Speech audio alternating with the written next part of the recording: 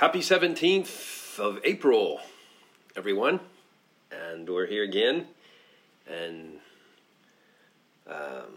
looking forward to our time together. We'll go into communion in just a moment. Oh, there's the bread. I was like, did we not bring the bread? But we brought it. And so, just interesting days. And just been on so many calls with individuals and groups of people and from other nations, and there's just like a whole thing. There's a whole new world forming in the midst of all this. There's awakening. There's clarity. It literally feels like I was commenting with some of our friends. I was with some pastor friends, key ones from Colombia, Peru, and Chile right before we got on, and saying there's like a witchcraft is being broken off the world, and it's just clarity of thought. And so in the clarity of thought, it's beginning to be easier. It's part of the awakening. What's true, what's evil, what's good.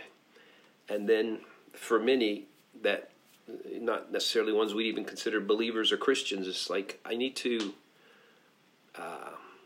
begin to align with what's right. And it is quite something, We see that from yesterday being the last day of Passover, from the president's, we'll say, ruling and freeing up of governors from the various states. And you have, I think, like right away, different cities within that, Jacksonville, Florida, they have opened up their beaches and parks, and I don't know if that made it a final, but like the mayor of Las Vegas goes and says, "Hey, the shutdown's ridiculous. Open up hotels and casinos." So I guess that's happened, and so there's a progressive, gradual opening of states, and in that, I think there's a reveal to watch between. It's particularly interesting, the dynamic between President Trump and the Democratic governors, and perhaps there's one or two Republican governors on the wrong side of things as well. Well, where Trump a few days ago said, "Yeah, I have authority based on the emergency, the national emergency. I can tell the states what to do," and they're like, "No, we get to do what we want." And so then yesterday he tells them, "Okay, you get to do what you want." And then it puts them in they're in a bind, because if they don't open, now we're going to care for lives, then they're killing their economy, which takes out other lives. And then if they, either way they go, they know they're going to find enemies, and they have a tough decision before them. But he, instead of, whatever Trump would have decided, if he had shut down, there's, he's killing our economy. And if he says, you go ahead, or we're opening the economy, he's allowing us to be killed by this. That's part of just this enemy thing that's being stirred against even what's common sense, rational goodness, and all that. And so there's just exposure of motivation, deeper things, the posts being released all over the internet about everything, stuff with Hollywood, the underbelly of society being exposed, the sinister connections with the WHO and Bill Gates and all these things. There's so much more going on than just the coronavirus and all that. And so it's a time to stay locked into the Lord, and a time to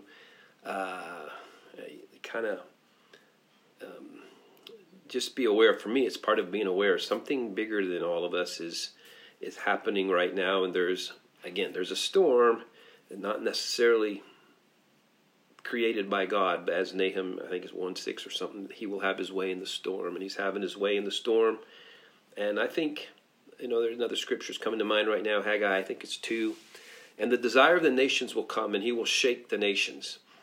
And when you hear that, shake the nations, it sounds like judgment. But if you read the context there, and it goes on to say, "Mine is the silver, mine is the gold, says the Lord, and in the desire of the nations, he calls himself the desire of the nations. So he shakes the nations, not in a scolding shaking, but he shakes off these webs of witchcraft and shakes off these agendas of darkness, and he comes and reveals himself, and in that he shows he is, it's just amazing. He talks about the glory of the latter house will be greater than the glory of the former house, while he's talking all about that. So it's this, right in the midst of it, mine is the silver, mine is the gold. And there's this whole being the source of economy for the world while he's shaking it and revealing it. And it's just, all seems to be having a tremendous manifestation in our day, in our midst. And so anyway, we just want to keep agreeing with him and continue to be reminded that the price for all of this was paid on the cross. This is what comes to me every time we go into communion, is the Lamb's agenda. The Lamb, worthy is the Lamb that was slain, and he was slain, and for the nations, go and disciple nations. That was his call to his disciples. He says, like, okay, I have now regained all authority on earth. I've always had all authority in heaven. It was never challenged, but there was a momentary loss of authority on the earth, but all authority in heaven and earth is now mine. I paid the price of redemption. I have creator rights on you from the beginning, and there was an illegitimate stealing through what took place in the garden, and so I created you, number one, and then you lost what I gave you to start with, and I've come back and paid with my own blood, my own body, allowing myself, first of all, to put up with 33 years of darkness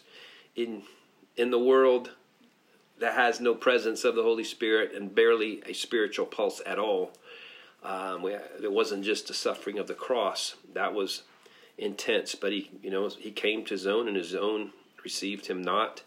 And the 33 years was suffering as well. And so the Lamb that paid the price, not just with his blood, but that symbolized giving his last drop of everything. He is worthy for the price. He is worthy, as Psalms 2:8 tells, ask me the nations for an inheritance. He is worthy to receive the nations as an inheritance because he, number one, created them, number two, redeemed them when they were hopelessly lost. And so it's good to remember that. At the same time, we continue to believe him for covering and protection for ourselves. And I just believe there's a squelching and suffocating of this virus, the part that is the virus, the bio-made element to the virus, that there's a roar of heaven being released really to suffocate that, and it will be extinguished as soon as it needs to be. So, let's grab pieces of bread. Here, Elizabeth. And if you have that, you can grab it now. And Lord, we just hold up the bread, represents your body again, and we tell you it's a privilege for us to be here in such a time as this, when things are shaking, the nations are shaking.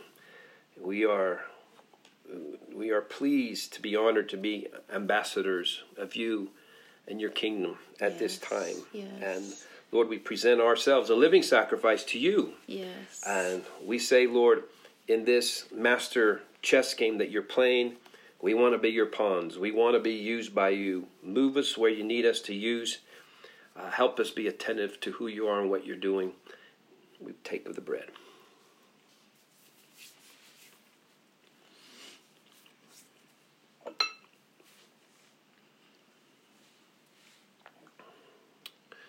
Thank you, Lord. Lord, now we hold the cup and again recognizing your blood, the power in your blood. And Lord, in this moment of agreement with these that are online with us presently, all over the country and from other countries and those who will listen online later, Lord. We believe that even as one puts 1,000, 2, 10,000, that there is a massive release of your kingdom potential right here as we step into faith, even as we take this communion, as we take that which represents your blood in faith. And we say, Lord, as we partake of this right now, with this unity, with this exponential power that is released through sons and daughters in unity on behalf of you, your agenda for nations, your agenda seems like not even the right word because it's an agenda of love, but your agenda of love and beauty for the nations would be atomized, would go nuclear even at this very moment. And we thank you for that, Lord, in Jesus' name.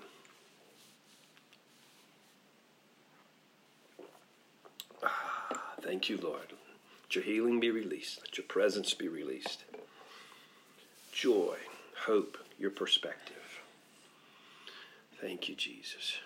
Amen. Amen. All right, Elizabeth. I want to read something over you guys. I'm trying to figure out which to do next. There's a question here, a comment from Robert. He says, it's your new book, honey, The End of the World as We Know It, Chapter 5, Better Than We Can Imagine. Johnny said, the scope and scale of shift and change coming cannot be overstated. We'd love to hear you share more. Cannot be overstated, blew my mind. Can you speak into that a little more? And if you haven't gotten the book, I'll do a little shameless commercial here. We partnered with Destiny Image, and if you weren't on the call yesterday, they actually came to Johnny, and we were honored that they asked him to write something, and so he has been writing since we've been here in quarantine, and they released it as an ebook on Amazon, and it's also paperback through Amazon, but it's print on demand, so it's a delayed, I think you won't get it until May if it's not like a quick thing that they can ship you. We haven't even seen a copy ourselves yet, but you can get it instantly on Amazon as a download, and anyway, so you can speak into that. So in chapter 5, Johnny makes the statement that I just read. Well, and yeah, thank you, because we know to many of you who are doing the communion with us, you have been helping us already. The book's only been out a day, and you've been buying up the books, and we found out today we're listed for our Amazon niche, number 1 on Amazon on the sale. So we appreciate all of those of you who have done that, and so if you can leave a review, that is really the most helpful thing too. If you've read it and you like it, that would be awesome. I mean, if you didn't like it, you can leave a review too, but that does not help us if you didn't like it. That puts brakes on things. But yeah, apparently those have become 2 drivers. Both the initial demand allows for a snowball effect to begin to take place, and same way the positive reviews. So it's not just patronizing us. Yeah, and we don't need it for us. Anything comes in goes, all of our royalties stay in the ministry.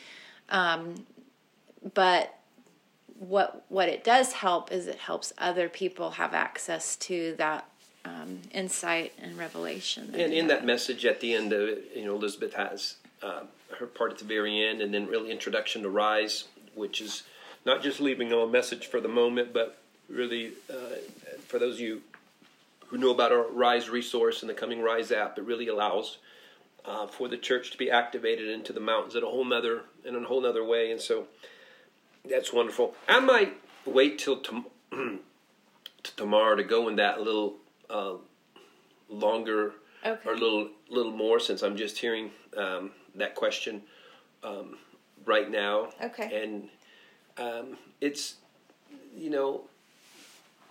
it's beyond. I think one of the things I say there, what's coming is not just better than you think, it's better than you can imagine. And if I could tell you, so I won't be able to tell you better than you can imagine, because that means we imagined it already. And so he's able to do exceedingly abundantly what you can ask or think. We know that's something he tells us already. And so we can just begin to tell about some breakthroughs in some areas that will be game changers. But even that is just that. It's an idea of a level of game changer breakthrough, And so I'll ask the Holy Spirit what all I should share into that. Think about it overnight and share into tomorrow. But part of it is the ceiling's off. The ceiling, the glass ceiling is off, and so it's the endless possibilities. Anything is possible. Nothing is impossible. That's a part of the perspective. We can dream with God, reprocess with God on so many things having to do with this. And so, and you know what, I can say this, even though I didn't write that chapter. We before we got married, the Lord gave us a scripture as our covenant life scripture together, and it's Ephesians 3:20. To him who is able to do exceedingly abundantly above, beyond anything you can ask, think, or imagine. I think that's the long version of it. Yeah, the amplified version. But he can do above what we ask, think, or imagine, and we've seen that play out in our own lives. And like you, we also have areas that we haven't seen that played out yet, and we're contending to stay in that place of hope and knowing that the goodness of God in the land of the living is something that he specializes in. He specializes in redeeming everything. And I just have been feeling just the Father's heart over all of us. And so I'd like to read over you something that he gave me years ago. And yet it feels like whenever I read it, like it's just fresh from him. And it's at the end of the Rise handbook. But it's a page and a half, so settle in and just close your eyes and just receive this from him. And we'll end with this. You are my daughter. You are my son. I love you. You belong to me. What delight I have that you are mine. What delight you give me when you know that you're mine. You're hidden in me, and nothing can take you from my hand. Nothing can divert my gaze from being on you. It always has been and always will be. Today and tomorrow, through every night, you are always in my sight.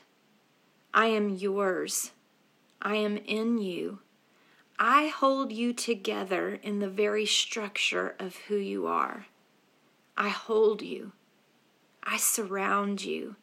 You have access to all of who I am from close, from within you. I am behind every breath and every beat of your heart. I know you in ways you can't even imagine or understand. I know everything about you, what makes you, you. I know your every thought, word, choice, and action. I know you so well that I know what you'll do and the choices you'll make before you even make them, because I know how you're made, what you've been through, and how you've processed things. You don't overwhelm me, and I am never discouraged when I think of you. I know you and I love you. I'm easily able to enjoy you like you are right now. You're one that I have chosen before I set time into motion. I chose you to live now. I chose you to come alive to the reality of who I am in this time in history. I chose you because I wanted you to know me like I know you. I wanted you to discover in a way that you'll know for all of eternity that I value you. I wanted you to discover that I want you. You matter. You have significance because I made you, because you're my son, because you're my daughter. I want you near me with nothing between us. Jesus, his perfection was enough to tear down anything that would ever keep us apart. Because of your great value to me, I sent my very best just for you. Before time, I created you perfect and blameless, enough to fill my heart with joy forever. And what was stolen from you, from us, has been restored. I look at you and I see you as I made you, perfect. You don't disappoint me. You thrill my heart with one look my way. I am for you. I was for you before you were born. I was for you in the midst of the lies of your circumstances and tragedies and crisis. I was for you in your worst moments so far. I was for you yesterday, and I will be for you tomorrow. I will be for you every moment you have yet to experience. I'm already there waiting for you, waiting to show you who I am and how much I care. You must look for me. I'll be the one who's for you. I'll be the one with the answers you're looking for, the peace you're craving, the love you're needing. I'll be the one cheering for you. I'll be the one speaking life to sustain you and comfort you. I'll be the voice of truth. So listen for me. I'll be the proud papa waiting for you to come home to, always ready to process with. The one with the satisfied look on my face, full of pride in who you are because you're mine. I tell you now and every day if you'll hear me, you are of immeasurable worth to me. You have value beyond your comprehension. Anything that tells you otherwise is a lie from our enemy. You matter.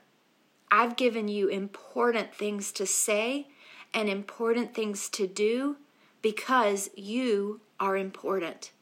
So say them and do them boldly and in confidence as one who is valued, loved, and important because you are.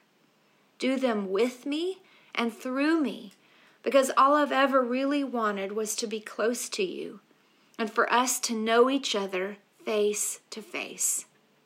In me, you can do anything. You can get through anything. You can be as important as I created you to be. I value you so much that I want you to represent me. Show them who you know me to be. You can know me. You already do more than you think you do. You've seen me, and you've known me, and you can know me in an ever-increasing way. Discover me today and tomorrow. Look for me and care about what I care about. Know me. Know that I love you. No one could love you more than I do right now. I am your papa, your rainbow God, your 7 colors of love. That's so good. Before we finish up, Elizabeth, I remember there was another question, I think from the last day or two, and I just have a brief answer for now on that. And it was about, essentially, with these truths of what's going on in Hollywood and the stars and the pedophilia and corruption and all that, what is appropriate to tell children? And somebody was asking for some guidelines. Mm-hmm. And essentially, I think the guideline is you just have to, that's where you bring in the Holy Spirit to be your teacher on that. And it so much depends on that age of, obviously you don't need to tell a 2-year-old that. And if they're in their teens and if they're connected to social media, there's a good chance they've been exposed to some, because the reporting is starting to come in like a tsunami all over the places, and it's coming in through TikTok and Instagram and Snapchat and every other kind of way, and so there's a possibility they're already getting some level of exposure to information, to the information. And I don't think there's an urgency to have them immediately informed, and you really have to. It's not even about just what age they are. I have our four daughters are all going with us. Okay, one in her 20s. She's a super sensitive, and so she can't see or hear all that's going on, like the worst of it. There's a point she has to shield herself from hearing or seeing the pictures or whatever, because she's a super sensitive, and it's really fine. It's not her digging her head, in the sand, and she's aware of what's going on, but not everybody has to be shocked with the fullness of everything that's going on. And so, even for yourself, that's true, and how much more so for your kids. So I don't think there's a magical number or age when it's appropriate to tell them, or no time urgency on it. It's just kind of be sensitive, be aware, and you may hear something from them first. Anyway, those are my thoughts. Yeah, that's good. And I also think I think it's good to ask kids questions that allow them to draw out of you the level of information that they want and can handle. And so you can begin a conversation saying, there's some, for example, there's some kids that have needed to be rescued, and that's happening right now. And then they may ask you, what are they being rescued from? And then you tell them a little bit and then let them ask more. And I have found that usually kids, they'll put up their own boundary by not asking for more than they really are able to hear. And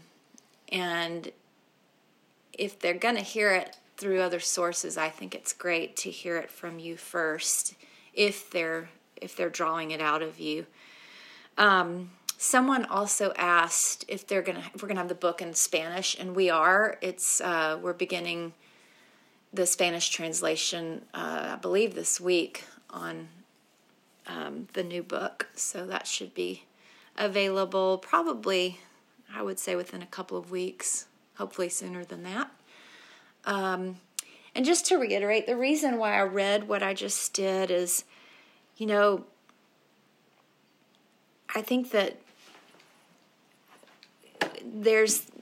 I just see this pattern of, in our generation, the Lord teaching us, how do I say this? He's teaching us how to be more like Him, and He is capable of being very intimate with us individually while dealing with us corporately, collectively, as nations and as one bride, and all of that simultaneously, both at the same time. And I think it's just really important, while we're focused on, big picture things right now, and we're kind of experiencing something together as a society right now, it's important to keep coming back to that intimate individual place of what the Lord is saying over each one of us.